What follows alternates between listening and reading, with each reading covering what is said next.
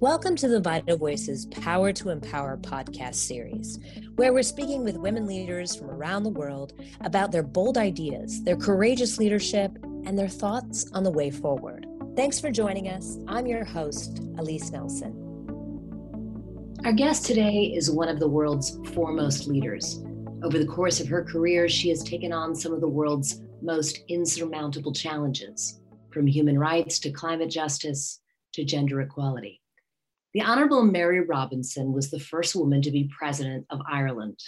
She also served as the United Nations High Commissioner for Human Rights and as the UN Secretary General's Special Envoy for the Great Lakes region of Africa and a Special Envoy on Climate Change. She is a member of the Club of Madrid and the Elders. She is the former president of the International Commission of Jurists and former chair and founding member of the Council of Women World Leaders. And today, President Robinson is president of the Mary Robinson Foundation Climate Change. I'd love to first talk about, you've taken on, as I said, some of the world's most insurmountable challenges. You've talked about how you are a prisoner of hope. Can you talk a little bit about what it was like for you sort of growing up, coming of age? Where does that optimism, that hope, that great desire to continually take on some of the world's greatest challenges? Well, I had no particular plan for my life when I was growing up in the west of Ireland, wedged between these four brothers, which gave me an early interest, I must say, in both human rights and gender equality and using my elbows. But I could see that there were many more limitations on what I could seek to do, even though my parents, who were both medical doctors, told me that I could and would be receiving the same opportunities as my brothers. Irish society at the time wasn't telling me that. So I decided to study law as an instrument for social change. I didn't want to make money out of law. I just wanted to try and open up society if I could. And I had no idea how. And then I was lucky enough to get a fellowship to the Harvard Law School.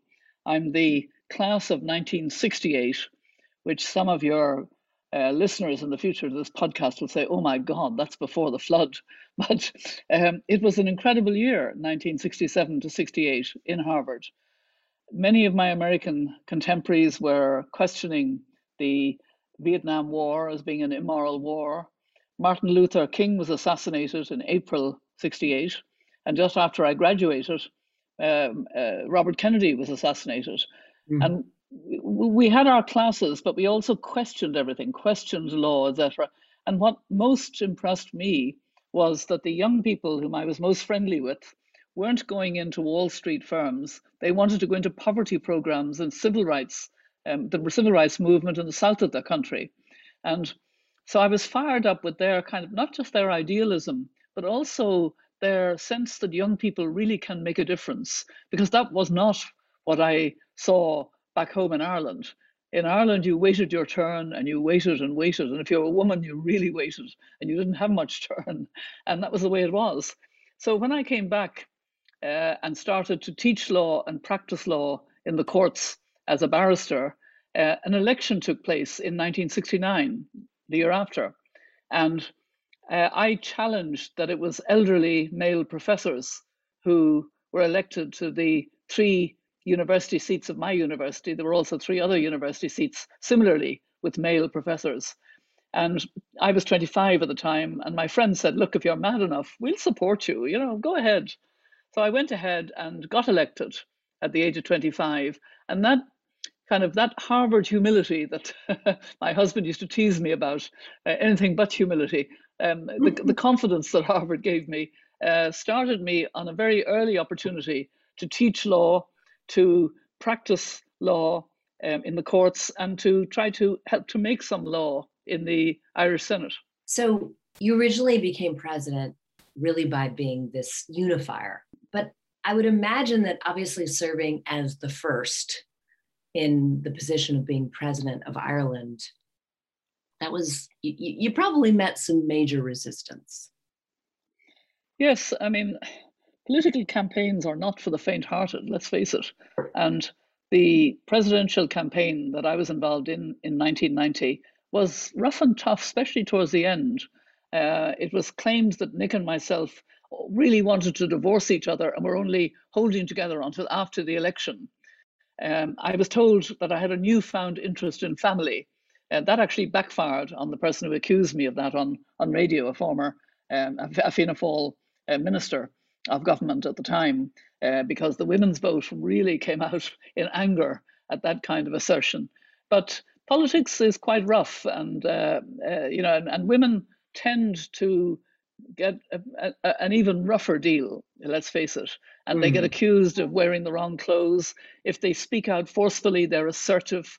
All the language used for men is they're courageous, they're they're thought through, they're all the positive words. For women, it's she's shrill, she's assertive, she's a shrew. That's just the way it is, and many of us regard that as being unfair, but unfortunately, what anybody going into public life needs to face up to and deal with. Can you talk a bit about being in that role? Obviously, a lot of pressure on you, but what I have seen in you is that you do lead differently, and that difference is with, in many ways, very much ahead of your time, with great empathy, obviously with great sort of fairness and justice and collaboration, and humility. Even having attended Harvard Law School, with humility. Can you talk about how? I mean, was that style embraced? Did you feel you had to sort of unlearn some of the things that you were seeing around you? The presidency in Ireland is a non-executive presidency. The political power rests with the Irish Prime Minister, the Taoiseach, and a cabinet government. So the presidency is both above and below politics, if I could put it that way. You're a head of state, you represent the country outside, you receive incoming important visitors, other presidents and other dignitaries.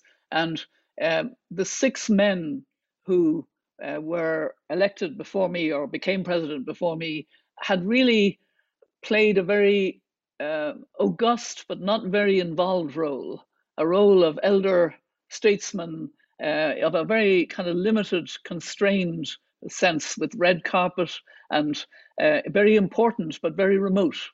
And I was determined, when the Irish Labour Party asked me to be a candidate and I ran as an independent in order to have a broad base, I was determined to try to argue for a much more proactive presidency at every level, to be involved at the local level, where people really cared about their issues, at the national level, the honor of being president, and etc., but also at the international level, that a small independent democracy like Ireland could play a role. So the campaign for the presidency, apart from some of the rough and tough issues that I talked about, was a wonderful opportunity for me to get to know the country. In 1990, Ireland had benefited from our membership of the European Union, or the European Community as it was called then, and especially the agricultural sector through the Common Agricultural Policy. There was a bit more money around, and people wanted the same facilities as cities had for children, for sports, for the elderly, for people with disabilities, etc. But they knew the government wouldn't provide that, just didn't have the capacity. So there was an incredible volunteering. And I picked this up very early on in the campaign and spoke about it in a way that people felt, she understands us. And that encouraged me to really know that to be president, you must deeply know what it is that people want and speak about it and speak to them and with them in the right tone. That in a way, it's not so much what you say, it's the tone in which you say it has to be right. And I was very aware that that was so different from my activist role as an activist lawyer, taking cases in the Irish courts and the European courts, and making a lot of breakthroughs and being very excited about it, or even a senator, proposing legislation or teaching law. This was a moral voice on behalf of the people at all of these different levels. And it's actually very difficult because you have to live it 24/7. You can't escape that role. You've got to do it in order to speak about it in the way that it requires. It's such an honor to be elected president that you really have to give it your all. So I know you've spoken about some of the challenges that you faced, really just with heightened anxiety, and obviously right now in this, hopefully soon to be maybe post-COVID world, but in this difficult, economic downturn, there are so many people struggling with mental health issues who feel very isolated, very alone. And, I have listened to you talk about these issues, and I think it's so important that those, at the top in these very senior roles talk about these issues so that they're not, taboo. They're not, something to hide away, but really something to talk about, and something, extremely common. Well, when I had served a 7-year term as president, I decided not to seek a second 7-year term, but to hand over, because I'd opened up the office. I felt now if somebody else comes in, they can develop it further. And I was put forward by the Irish government as the second High Commissioner for Human Rights of the United Nations. The first High Commissioner had resigned suddenly just after I decided not to go forward for a second term. So I went from a very supported, very incredible, rich time in every day being well supported and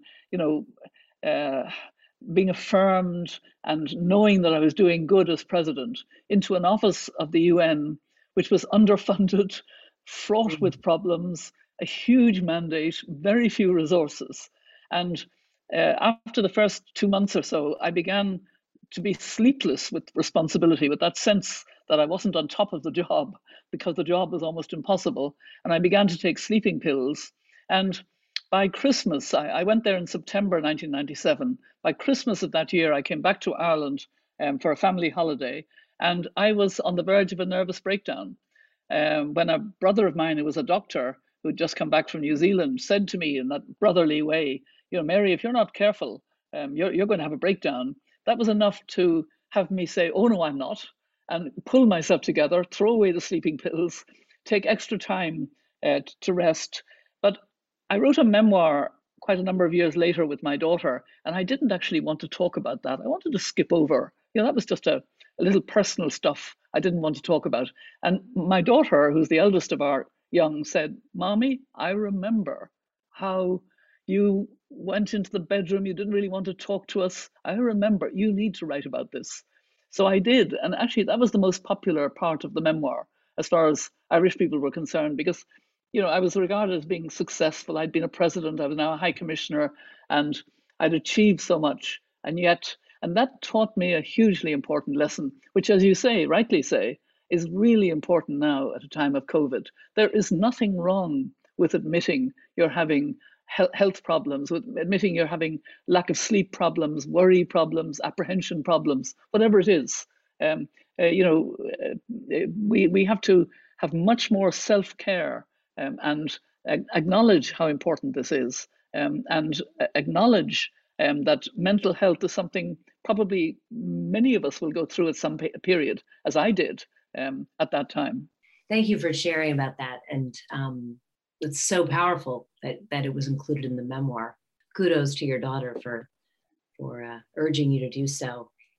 I mentioned earlier that you really were the first to, at least in my mind, make that strong connection between climate change, not yet called climate justice or the climate crisis, really, and human rights issues. Can you talk about that? I mean, is that something that you began to see in your role as High Commissioner for Human Rights at the UN, or was that something you were always aware of? Far from being always aware of the impacts of climate change, I actually came quite late to it. I never made a single speech as President of Ireland during my 7 years about climate. I did speak about the environment, but I wasn't aware because it wasn't affecting Ireland particularly. I knew when I became High Commissioner that climate change was having a big impact, but there was another part of the UN dealing with it. And I was in my human rights and gender and rights of people with disabilities and indigenous people's rights, big silo. And I didn't make the connection between climate change and human rights. It was afterwards when I had a small non-governmental organization I formed called Realizing Rights to work in African countries on the rights that really matter if you don't have them, rights to food and water, health, education, shelter. And I was also honorary president of Oxfam. So I was working in a number of African countries, and I kept hearing the same sentence: things are so much worse. Is God punishing us? And I realized that climate change was affecting African countries disproportionately and in a very unfair way, because it was affecting food production. It was affecting the rainy seasons weren't coming, or there were long periods of drought and then flash flooding that destroyed harvests. And this was really, accentuating the problems of poor people trying to come out of poverty. And since then, I've actually deepened this awareness that I call climate justice, by really seeing about 5 layers of injustice that require that we have a climate justice approach to the climate crisis. And it definitely is now a crisis. Let me just very briefly go through those 5 layers. The first layer is that layer that I met in those African countries, that climate change unfairly, disproportionately affects, and much earlier, the poorest countries, the poorest communities, the small island states, the indigenous peoples. The second, and they're the least responsible for the emissions. It's also a racial injustice because they're the black and brown and indigenous peoples in our world. Secondly, the gender injustice, the different social roles of women, the different power that they have, sometimes different rights. They may not have land rights. They don't have access to credit or training in agriculture, etc. The third layer is the one that children and the young climate science activists have been telling us about, the intergenerational injustice. Greta Thunberg and millions of young people now are calling us out and saying, we may not be able to have a future for our children and grandchildren. You have to do, because we can't, we're children. You have to take the decisions now. And of course, they're perfectly right. The fourth layer is subtle. It's the difference between the pathways to development of the industrialized world, Ireland, the United States, Europe, etc. We built our economies on fossil fuel. We have to wean ourselves off as rapidly as possible, and with just transition, remembering the workers in coal and oil and gas. They helped us build our economies. They must be now part of the future with different skills and different jobs, and they mustn't feel left behind. And developing countries must get access to clean energy to help them to come out of poverty and be part of the green future we're all looking forward to. The fifth injustice is the injustice to nature herself, the loss of biodiversity and the extinction of species. And the good thing, and I'll just finish on this, in your question, the good thing is we have 2 big conferences this year to help us to address both sets of problems. The first one is the Conference on Biological Diversity. It's called COP15, which will be in China in October. And that will help us to protect, hopefully, 30% of the land, 30% of the oceans, really understand that we must restore biodiversity, we must rewild, we must regroup with nature, if you like, in all sorts of ways, recycle more carefully, etc., etc. And then the second big framework is, of course, the better known COP26 on climate in Glasgow, Scotland. And that's where governments really have to step up with their ambition. Many of them are now committing to be zero emissions, net emissions by 2050, but that's too far ahead. They have to tell us not only where they'll be in 2030, but where they'll be working backwards to 2022, 23, 24, 25 in really cutting emissions. They have to be cut by about 50% by 2030. That's a huge challenge, but it will mean a great world, a very positive world going forward. As a leader in so many of these positions, as I mentioned earlier, you've led with a really different style, a style that I believe is more represented in women with empathy and cause-driven, sort of motivated by personal experience. And you were, of course, so kind to agree to be featured in our most recent book, 100 Women Using Their Power to Empower, and really talking about your story and what has guided you as a leader.